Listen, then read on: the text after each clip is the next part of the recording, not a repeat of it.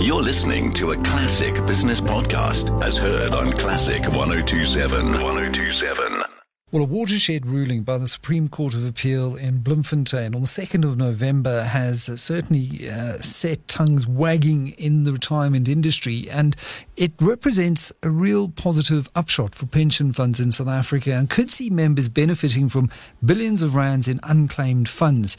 Now, pension funds have been legally challenging the prescriptive regulation 35(4) addition to the Pension Funds Act around actuarial surpluses and contingency reserves for years. I'm joined now by Samantha Davidson, Head of Pension Funds at law firm Shepstone and Wiley. Sam, welcome.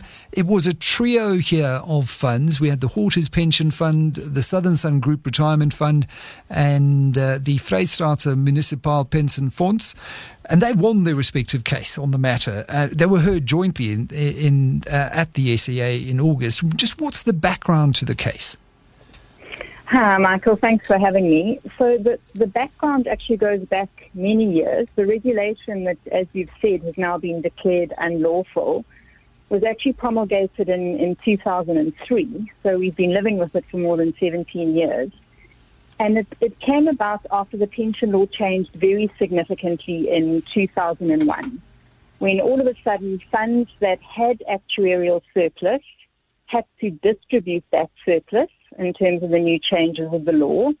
And that included making provision for former members that had left the fund as far back as 1980. So not surprisingly, many of those people that had left the fund from 1980 right the way up to 2001, the fund didn't have contact details for them. The fund was unable to find them.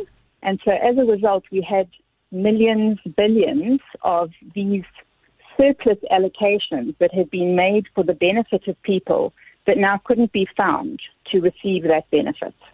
Now, and what the Yeah, I was going to ask you now, what does this mean effectively for boards of pension funds and trustees? What are they now empowered to do with this money that is in surplus? So what this regulation said is it said that where you've done a calculation for a member to whom you say there is some surplus due, you must put that money in a contingency reserve account basically forever until you can either find that person and pay them, or the other option was you could transfer it to the Guardians Fund or such a fund. So funds have been sitting with all of this money, unable to find these people and equally unable to use it to benefit their existing members. So what's now available with that regulation having been set aside is that it's possible for the board of funds to see whether they still need to keep all of that money in the contingency reserve, or on the advice of their actuary, they may decide that they want to release some of it, but they don't need to hold all of that money. So the liability hasn't gone away. You still have to pay that former member if they ever come forward to claim their money. But you can release, on the advice of your actuary, lots of that surplus that was sitting in the contingency reserve to pay benefits to other members, perhaps fund a contribution holiday for those other members in the fund. So the money still belongs to the fund and can be used as the trustees decide.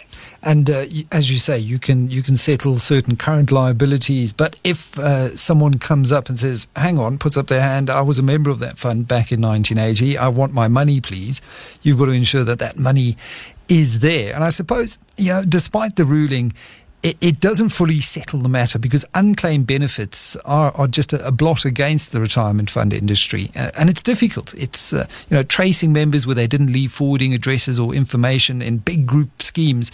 It can prove challenging. What is being done to try and trace members and to try and find these beneficiaries of these unclaimed funds? So two things on that, Michael. I'll tell you what funds are doing and have been doing, and then I'll also tell you what the law may do about that in future, because we've got some draft legislation at the moment that's seeking to deal with unclaimed benefit funds. So what most funds, and certainly these three funds in the Supreme Court of Appeal, had done is advertise extensively. They'd appointed tracing agents. very often the funds didn't have the records, full ID numbers, current contact details, as you can imagine, of people that had left from 1980. Many of them could have been migrant labourers who had since returned to their home country. So no matter how much you advertised in the newspaper, on radio, on TV even, you were never going to reach those people. And this was extra money to which those members had received their benefit. This is now extra money. So there was no reason for them to expect that they needed to contact the fund to say, hey, by any chance is there some extra due to me? So that's really how most of these unclaimed benefits arose. And also, back to 1980, we're now in 2020, many of those people who could have been retirees or pensioners may well have passed away. So you're never going to find them. What the industry has done at the moment is the FSCA, the Financial Sector Conduct Authority, have set up on their website an unclaimed benefits site. So certainly anyone who feels that there may still be a benefit due to them can go onto that site. You input your ID number. It's for free.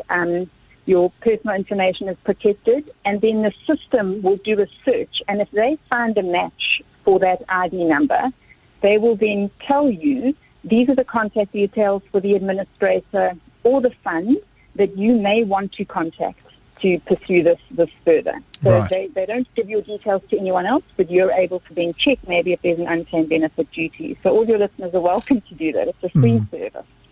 And then, in terms of legislation, were you referring to the Conduct of Financial Institutions Act, the COFI Act? How might this impact this ruling? Well, so remember what this ruling has said is that it recognises the discretion of the Board of Trustees to decide what to do with this money in the best interest of the fund. There's a proposed amendment to the Pension Funds Act in this COTI bill, which says that they intend inserting a section that says unclaimed benefits may not be reduced or utilised for any other purpose by a fund. So that would certainly restrict trustees as to what they can do. This isn't law yet. Sterilises. I think it's intended to go to Cabinet next year. So that was going to be the one warning to funds is, yes, this judgment is out and absolutely trustees on the advice of their actuaries can consider how much of that contingency reserve they must continue to hold. But if you require a rule amendment or any other approvals from the FSCA, delays associated with that may then take you into a different legislative set of principles which then tie your hands. That's what we talk about when we talk about regulatory uncertainty in South Africa. The COFI bill still underway, and consultation and comment is still taking place, thankfully. Samantha Davidson, head of pension funds at law firm Shepstone & Wiley.